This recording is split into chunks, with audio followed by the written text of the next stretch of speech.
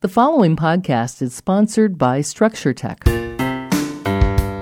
It bugs me when you hear about kickbacks. Just that word It's a bad word. raises the hairs on my neck. It's a bad word. Yeah. Referral fee. Is that better? I hear kickback. Welcome, everyone. You're listening to Structure Talk, a Structure Tech presentation. My name is Bill Ulrich, alongside Tessa Murray and Ruben Saltzman. As always, your three-legged stool coming to you from the Northland, talking all things houses, home inspections, and whatever else might be rattling around up in our brain on a given day.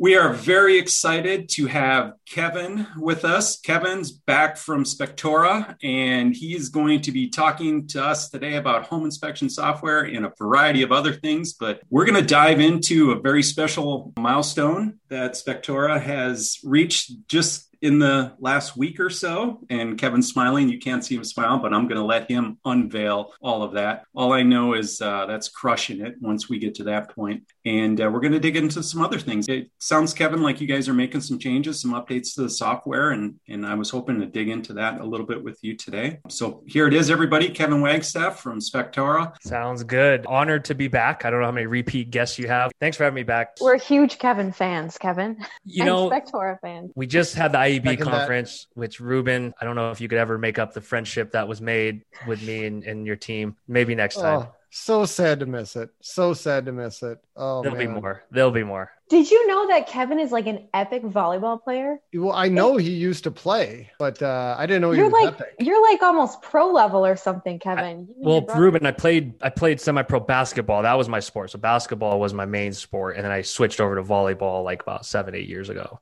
Yeah. But no, the story, we were at the IEB conference, and my co-founder who got me into sand volleyball. So sand doubles volleyball. So there's only two of you out there. You have to cover the whole court. Really exhausting. A lot of people would not punish themselves in that way.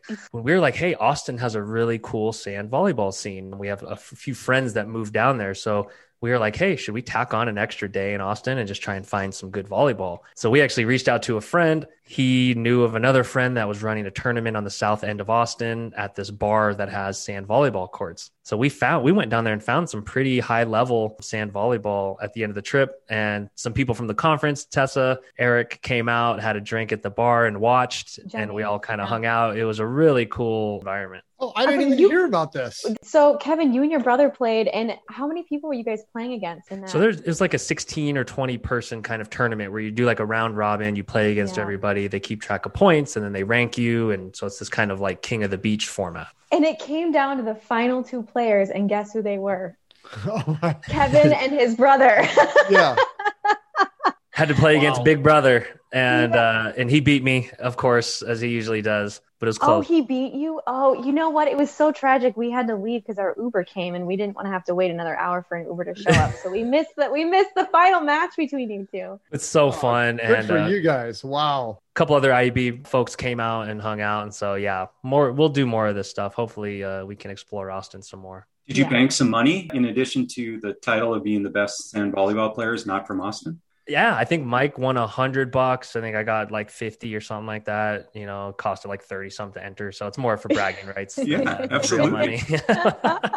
Sweet. That's awesome. All right. Well, Kevin, let's talk about this milestone. I mean, I feel like it's an amazing milestone knowing the industry. So why don't you unveil what you told us kind of in the pre-discussion? Yeah, sure thing. So Spectora software scheduling business tools reached 5,000 users, clients, as we call them, a couple days ago, which has always seemed like a distant kind of goal in the future, you know, kind of a thing we'd hit down the road.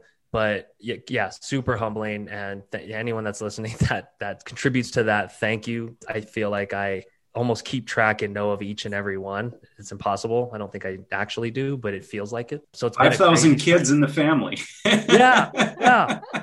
That are all really great and deserve attention. That's absolutely amazing. I can't imagine all the work that's gone into that. And by my math, that's 1/5 of the industry. I think there's roughly 25,000 home inspection companies in the country. So, you own it. And that's just fantastic. I can't even tell you how amazing that is. So, it's such a combination of amazing early adopters and even like middle adopters and even, people like you all that continue to make it better. But like our team is just a group of people that come to work every day that are invested, that are smart, and they're working on themselves and they're driven, much like I know Ruben has said to me about his team and any really high performing team in our industry. It's like, it sounds cliche, but you really do gush when you're just like, holy crap, these people bring it. And I feel like, from day one, Mike and I, gosh, we wish we could just clone ourselves. And it's like, in the best way, it feels like it's happening where there's people that are doing it better than he and I did. Since I've been out of the field since like last March, I mean, I haven't really had a ton of Spectora time myself, but from, all the interactions I've had with the other inspectors on the team and with Eric Hausman working on it and stuff, I know that your customer support is awesome and you're always answering all the questions that we have, fixing little glitches here and there that happen. But just meeting your team in person at IB was amazing. You have such a great team of people with such great attitudes and they're so helpful and smart. So I was just kind of blown away by just not only you, but your whole company. Well, thank you. I guess it's reciprocated because that conference was so special, just seeing those interactions. And our industry is really niche and weird. And like most people don't ever find themselves going down this rabbit hole. The levels to the home inspection industry and then the software within that and then IEB, It just all feels very weird to people when you tell them about it. So yeah, it's been a lot of work, but it's like kind of like anyone that's raised kids. It's like you see the results as they're happening and then they continue to grow and they kind of emulate certain things. And it's beautiful to see.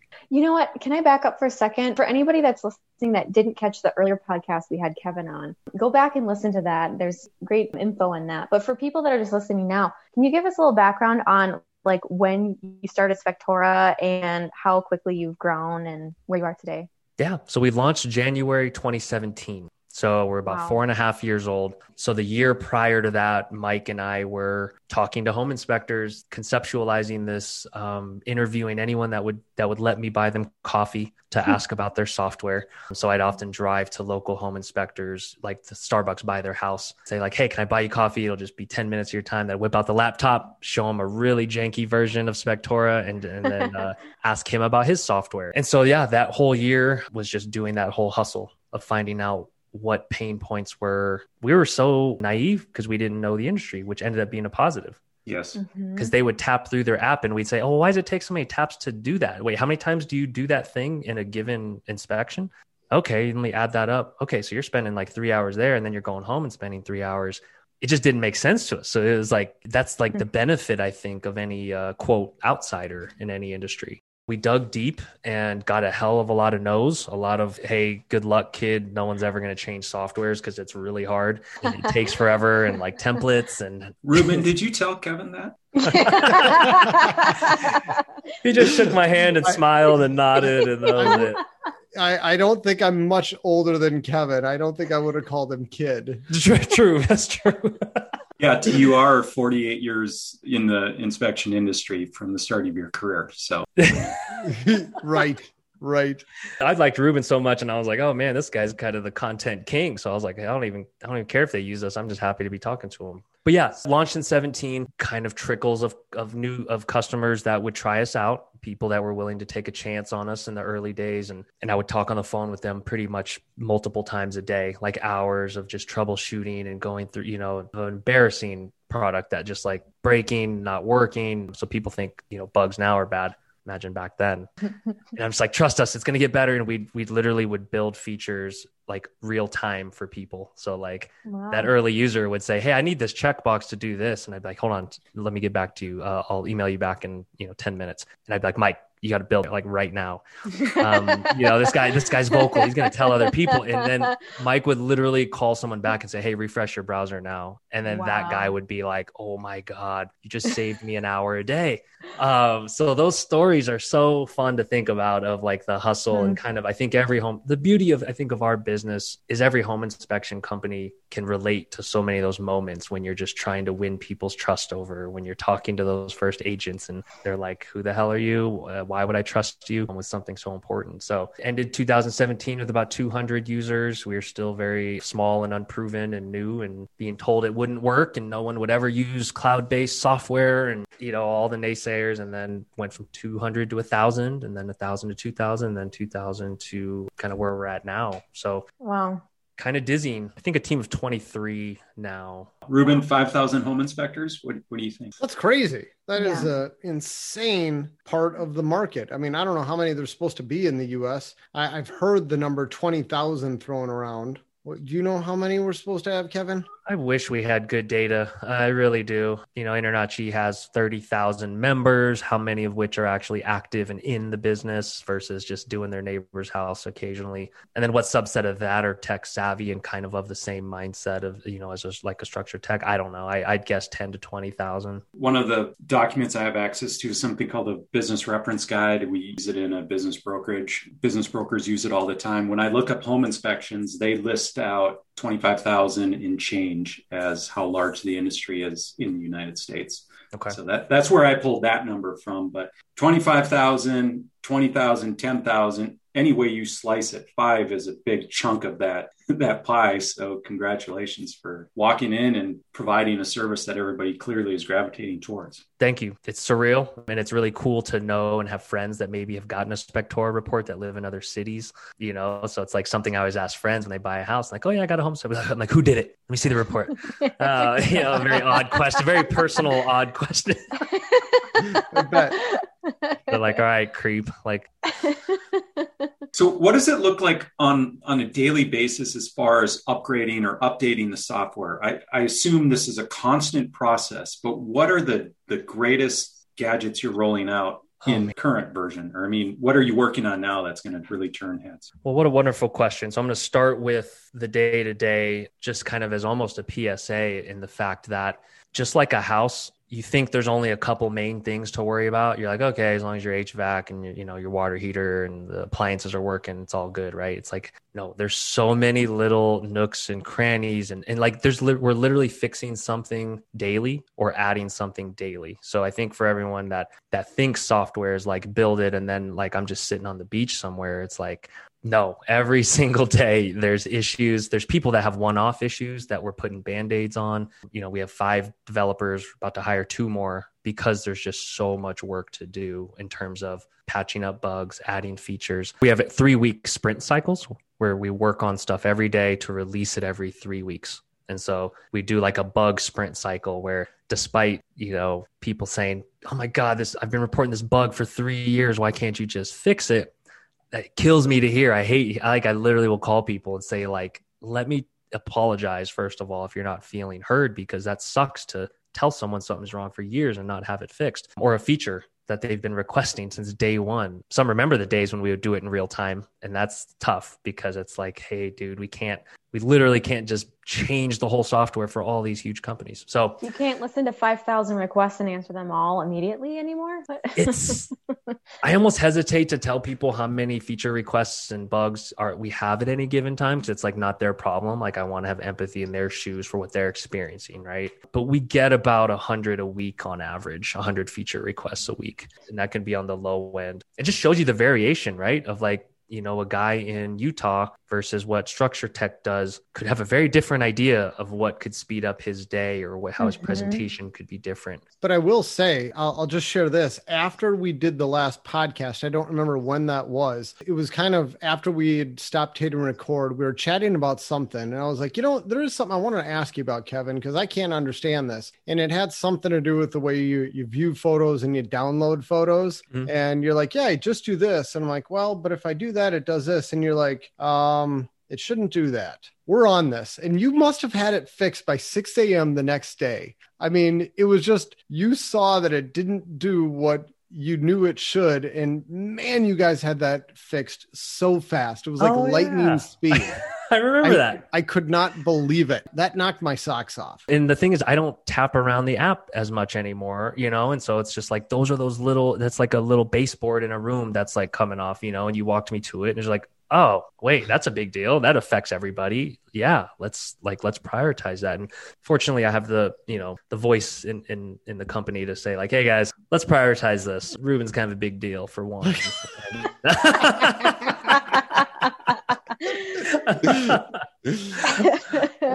That's what George says all the time. Yeah. We need to get shirts that say he's a big deal. Ruben is a big deal. I would wear that. I gotta go. See you guys. Embarrassing you. I'm going to try and answer this concisely, but big things on the horizon. We basically have revamped the hood of Spectora. So to give everyone context, when we built in the first year, Mike and I did everything quick and dirty because it was survival. So we built things quickly with maybe technology that gets it out there, but maybe isn't stress tested for like they say thousands of users. And so there's a lot of tech debt that was incurred. So a lot of what we've been doing this past 6 months is rebuilding the core tech underneath the hood, like the engine, like upgrading the engine basically to say, okay, if we double again, could we handle this many reports all syncing at once and data flying all different directions? So really, it's so much work that no one will ever see, but it's the stuff that in a year from now, when you're just humming along, without issues, that's kind of what we're future proofing against. So it's very unsexy and very not seen, but it's part of the journey we took, because if Mike and I built from the beginning very careful and very future proofed, we would have moved way slower. We may not have may not have been able to hire the team we've had, grow to where we can grow, start thinking about the next generation of tools at this point. So it was a trade-off. I just a quick side note, Tessa, does this make you think about the education platform for home inspectors that we're looking at developing? I was just going to type you a private message about that, Ruben. Yes. Yeah. I just had to say it on the air. That's okay. Yep. But outside of that, I think the more fun stuff to talk about, new mobile app with a redesign and basically an upgraded framework that anyone that's ever had sync errors or discrepancies when they're doing, multiple inspectors on a house. There was lots of stuff with our old tech that was hard to explain, that core technology wasn't being evolved and worked on to get to a point where we needed it to be super resilient. So we switched technologies on the mobile app, and that's what we've been building. That's what's going into alpha and beta testing in the next month or two. So we've literally had 2 developers working full time on that. And that's again, tech debt. It's I wish it was just build it once and it's fine forever, but it's like all this money and effort has to go into just making it work in the future, which is the part I think most don't understand, or probably, they shouldn't understand. It's not anyone's expertise. So new mobile app's going to be cool. I think it's going to enable us to bolt on and add features quicker, be more agile with adding stuff into the mobile app. So there'll be cool stuff like calendar views in there and, accessibility stuff with just the design of it's going to be a lot like easier to see in the sun and certain screens and pages in there. So Eric will geek out over all of this. I promise you. He's working with James. Yeah. Yeah. He's sitting there trembling, so excited listening to this, I'm sure. Yeah. Kevin, when you're optimizing a program like this, I imagine battery life on a device comes into play, or does it? And It does. The original kind of engine under the hood, when you built it, did you consider battery life? And at what point did you realize, we got to begin to optimize this so it's not killing the battery inside a phone in 25 minutes? That seems like a very non-technical question, but I bet you it's way more technical than anybody would ever think. Yeah. And it's one of those things we wouldn't experience just by testing it. So like when we built the original mobile app, we're clicking through it, making sure everything works. That's great. But did we ever spend 2.5 hours 3 times in a day without service, with it just getting hammered on LTE? No. And so we would just listen to our early users basically that say like, guys, this is killing my battery. What do you recommend? So early on, people had to get like the backup battery packs just to kind of charge in between until we started to look at our sync process and make it more efficient. So every time you hit save or sync in the app, if it's literally scanning everything you've done, that's just processing power that's going to drain it, right? And so a lot of it was kind of going to our core kind of save sync logic and saying, okay, can we basically, if someone comes up and tells you a story, they've already told you the first 2 parts of the story. They don't need to repeat it to you. Just tell me the end. It was like telling the app to say, okay, just go to the end. We know you've already saved all this data. Just go to what's been touched recently since the last save to preserve battery life. So like that gets kind of technical, but that's one of those things that takes so much more thinking through and development than people think of, just the sync logic of like what happens when you literally press that sync button.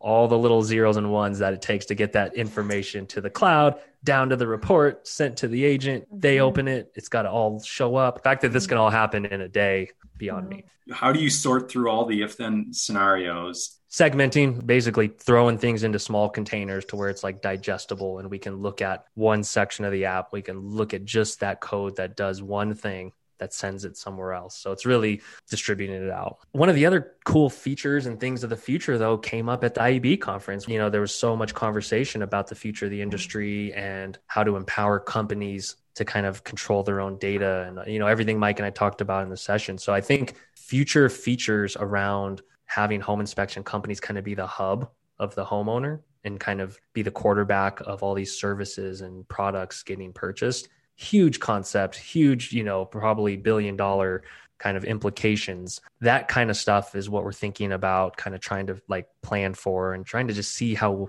we can enable that is a big deal to us. Wow. Do you see the home inspection software as being the vault on a home in perpetuity? And I know there's other programs out there that are trying to store house data. So when from one owner to the next, it's not dropped or lost. Do you see the software becoming a vault of sorts? Could potentially, you know, the Carfax of homes or whatever is something, you know, Mike and I threw around 5 years ago, and we were like, wow, why isn't that a thing? Obviously very difficult with how fragmented, you know, home data is and different sources, and everyone's trying to win that game. So to be determined if that ends up being a thing, as something we pursue, or if it's more of, hey, homeowner needs warranties, insurance, plumber, HVAC. Do they get those via the home inspection company's recommendations, and how all that commerce flows? That part is interesting, because what's a homeowner to do now, right? They ask the home inspectors, I don't know, Google it, or, you know, I don't want to be on the hook for that. And then they go Google it, it goes somewhere else. The home inspection business is the center of a lot of potential relationships, which I find fascinating about this business. Right? Like, you are the data finder, you are the aggregator of all this information, and you can control control is a bad word, but you can move a lot of chips around on this board if you want to. Yeah, I think we're in the early innings of kind of this industry getting more okay with that dynamic, and then the sophistication of the tools and the infrastructure. And I just think we're really excited to help be a part of that, because the traditional industry has always shied away from that. It was like, hey, I'm just the guy that hands you the report and I'm out. And I think what a wasted opportunity, I think, when it comes to, you know, a center of influence. Like, I don't think inspectors realize how much power they have. I think they do. And the association seem to want to distance the inspectors from being able to make that decision. Maybe I'm wrong by saying that, but I think there's a lot of people who know they have a lot of power in this. And power is the wrong word, but you get what I'm influence. saying. Yeah, there's a lot of influence in here, because you are a trusted third party, and the client turns to you immediately and says, what would you do? And you're like, I'm finding facts right now. I'm collecting data. I'll tell you at the end. I'll give you my whole opinion at the end. Right now, it's just a partial opinion. What's on the horizon for all of this is really mind-boggling.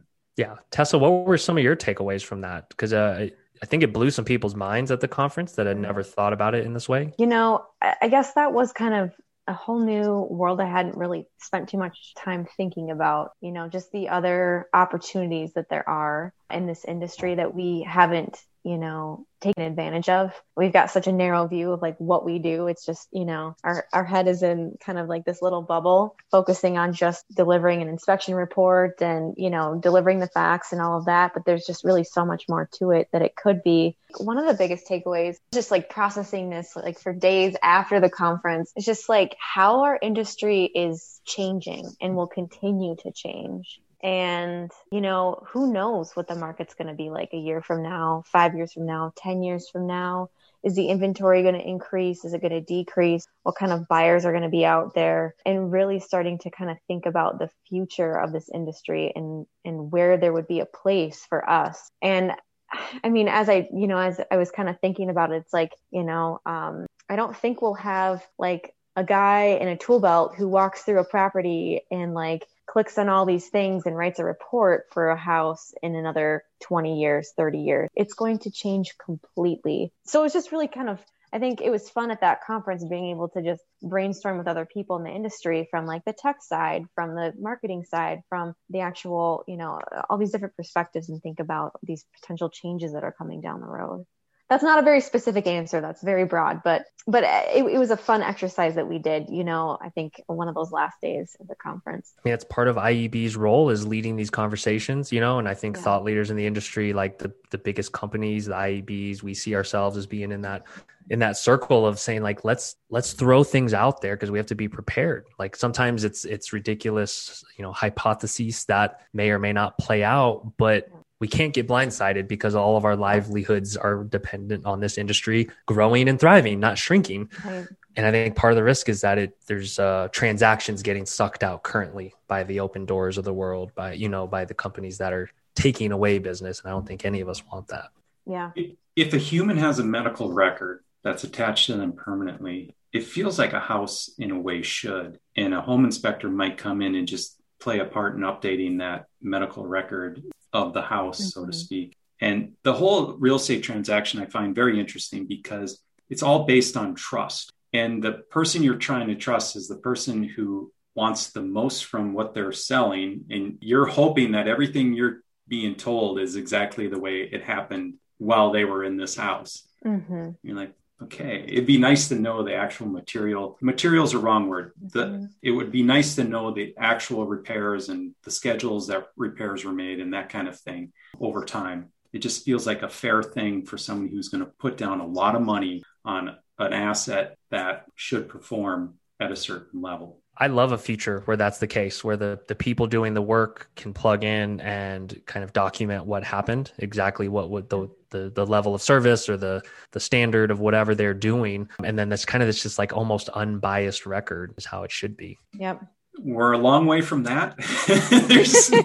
There's a lot at stake, for people to put lipstick on a pig, as they say. So, it's beautiful. Yeah, exactly. Yeah. Yep. Ruben, what do you think about all this? I see you nodding over there and thinking, I see the wheels turning. Something that I've been hearing from IEB for a while is that a potential future for the role of the home inspector is where the smallest amount of money any home inspection company is going to make is going to be on the home inspection itself. And it's almost like you're really not even going to make money on the home inspection. Even the idea that a home inspection is going to be a loss leader and that really the place where you're going to make money, I don't even want to say this out loud because it bugs me. Maybe I'm not saying it right, but the thought that I've heard, this idea that I've heard is that it's almost like the biggest way that you're going to make money is by controlling data. And what I end up hearing is that it's like selling your client's data. And that's one thing that just, it drives me nuts. I don't like the idea of that at all. We have never dabbled in that even. So I hope that's not where things are going, but maybe a nicer way of putting it. And maybe somebody who's listening to this and is like, no, that's wrong. They might say it's just a matter of controlling services and making more services available to a homeowner, being helpful and being a conduit for these services that people need. It's like, all right, you need a plumber, work through me to get that. And it's lead development that's being funneled through the home inspector. I've heard people say that this very well could be the future of home inspection companies. I think you just nailed that. Yeah. I think you just worded that beautifully because it's funny you say that because everyone throws out the word data and control and it's heavy phrase. And I never word it that way when I'm like, well, if you're just being helpful, referring someone to a trusted partner who they may or may not have found otherwise, that feels pretty ethical and good to me. It just from like if I'm literally coming in blind and I'm like, oh, so an HVAC company that's 5-star Google, hundreds of reviews, that's really good. I'd rather you tell me to go use them than I could just not search. Like I can just go right to them. Yeah. Right. And that's what we do today. We already do that. But then the idea of monetizing that, where I get a piece of that, just feels a little bit unethical or sneaky to me. And that's the part that I have a tough time getting over. And Bill and I have probably discussed this for hours. Mm-hmm. Yeah. I don't know what the right answer is here. I think the right answer is transparency. If you tell people what your relationships are, it's up to them to make their own decision. But one thing that a home inspector can do at a very high level is be a communicator between the homeowner and this other vendor who needs to provide a service. And so instead of you telling the homeowner, oh, go call this company, you can say, give them this information. This is what I found. They can read what a homeowner didn't try to explain to them on the phone, and they can understand quickly what problems they're coming out to resolve. And it feels like there's a lot more trust in that than there would be in just the homeowner calling a vendor. They come in and they look around and they're like, well, and it just seems to cascade from this is what's wrong to this is what we could do. And what's wrong costs X, and what we could do costs X times 4. And then now you're in this place where people lose trust. And so I think home inspectors can be conduits to great communication and relationships between vendors and homeowners, because they wrote up the comment or the problem and they gave it over, and somebody was able to almost diagnose without having to be in the house. Yeah. Yeah. And it's a great debate. One other thought I want to share on this. This thought popped into my head as I was talking, and I didn't want to sidetrack the one way I was going. But one other thought is, when I was joking about the home inspection being a loss leader, is that at Structure Tech, our home inspections are almost loss leaders. Like, if we didn't have ancillary services such as radon, sewer inspections, chimney inspections, our company would be in the red. We would lose money. And part of it is that we just started out paying our home inspectors such a high commission split at Structure Tech that it's not really sustainable if we're just doing home inspections. Thankfully, we have a bunch of other services, but it makes me think of, like Best Buy selling a laptop. They don't make any money on the laptop. They only make money if you buy, a protection plan and cables and this, that, and the other. It's the only way that business works. And most home inspection companies don't have this problem, but we do. Great problems to have. On the monetization thing, I want to dig into that because I'm so fascinated by it. Just having worked at Home Advisor, right? And seeing the value of leads and lead generation and what contractors often pay for different kinds of leads. So Ruben, is it because it's such a local kind of personal thing? It's like a company that could be down the street from you all, or it's someone that or is it just the fact that you don't want there to ever be an illusion of maybe the home buyer saying, oh, they're getting a kickback?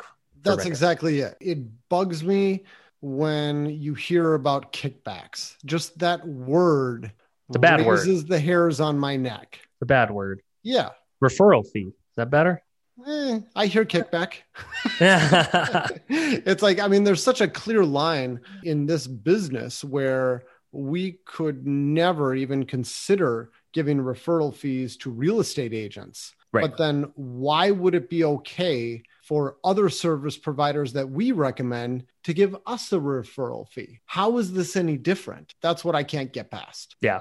Yeah. And it's like monetizing the trust, almost the relationship. That is a great way of putting it, Kevin. Yes. Yeah. And some people say, I built up 20 years of having great reputation and service, and these companies would pay for these leads at Home Advisor. So they, it's got to come from somewhere. And others say no, that it's not worth it. And, it's not something that should be there. So it's fascinating, because in the warranties and insurance space, everyone seems to be okay with it. And so it's interesting to me how, if it's like, say, Progressive or State Farm, if they were going to Google it and get that insurance anyway, would it have been okay if you were like, oh yeah, you can just get a quote here, I have a relationship with this insurance company. Everyone hates insurance companies. Is it okay to get a referral fee from them? That's a fascinating question. Those are the things we're asking home inspectors. I just want to know. Yeah. And I don't think we have an answer to this. As we're discussing this, I remember the first time I did your podcast, Kevin, before we even had a podcast, I remember in the middle of it, you were telling me, I always like to think of the title at some point during the podcast. And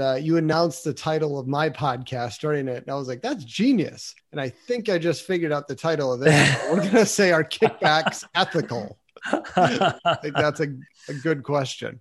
The hard part is me always typing down the nugget that someone drops when I'm like, oh, that's the title. I got to type this out.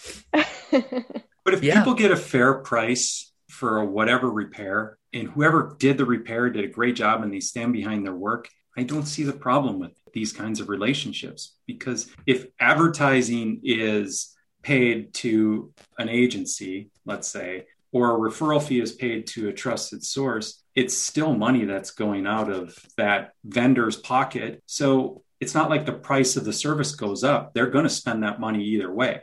Yeah, it's fair point. It's being paid there, or it's being paid to a salesperson. Right.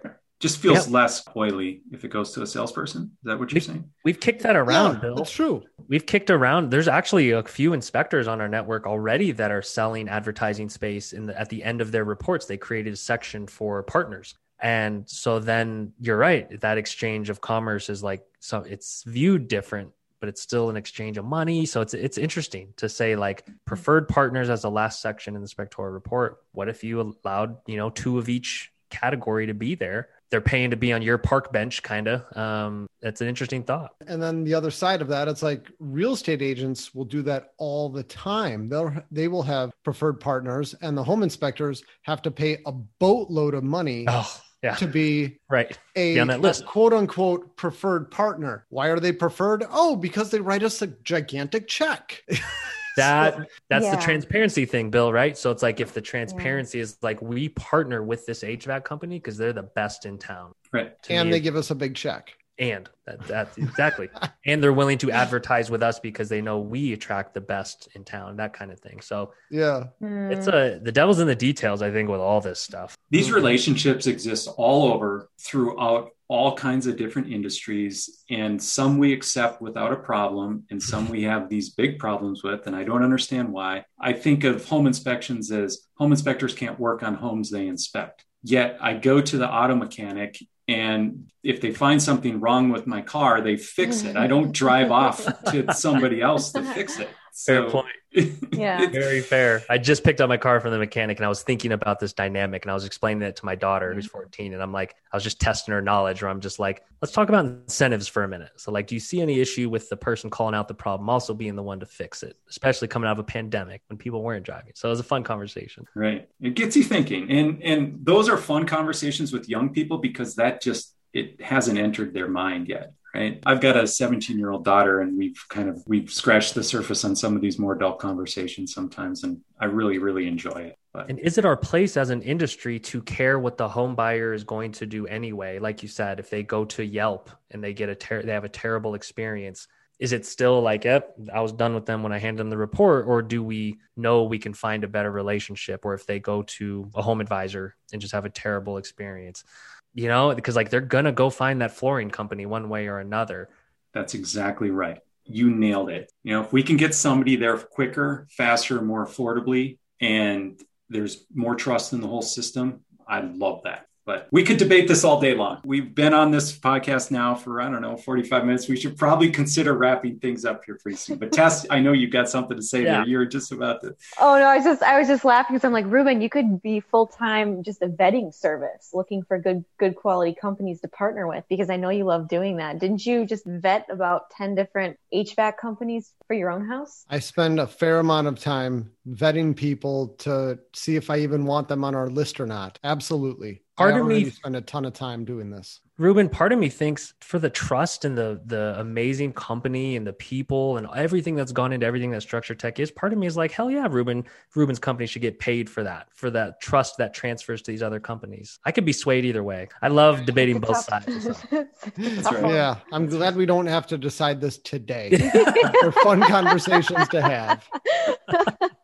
So we noted at the beginning of our podcast that Spectora is crossed the 5,000, home inspection company mark. But one thing we at Structure Talk have crossed the small milestone ourselves. This is podcast episode number 100. So we are.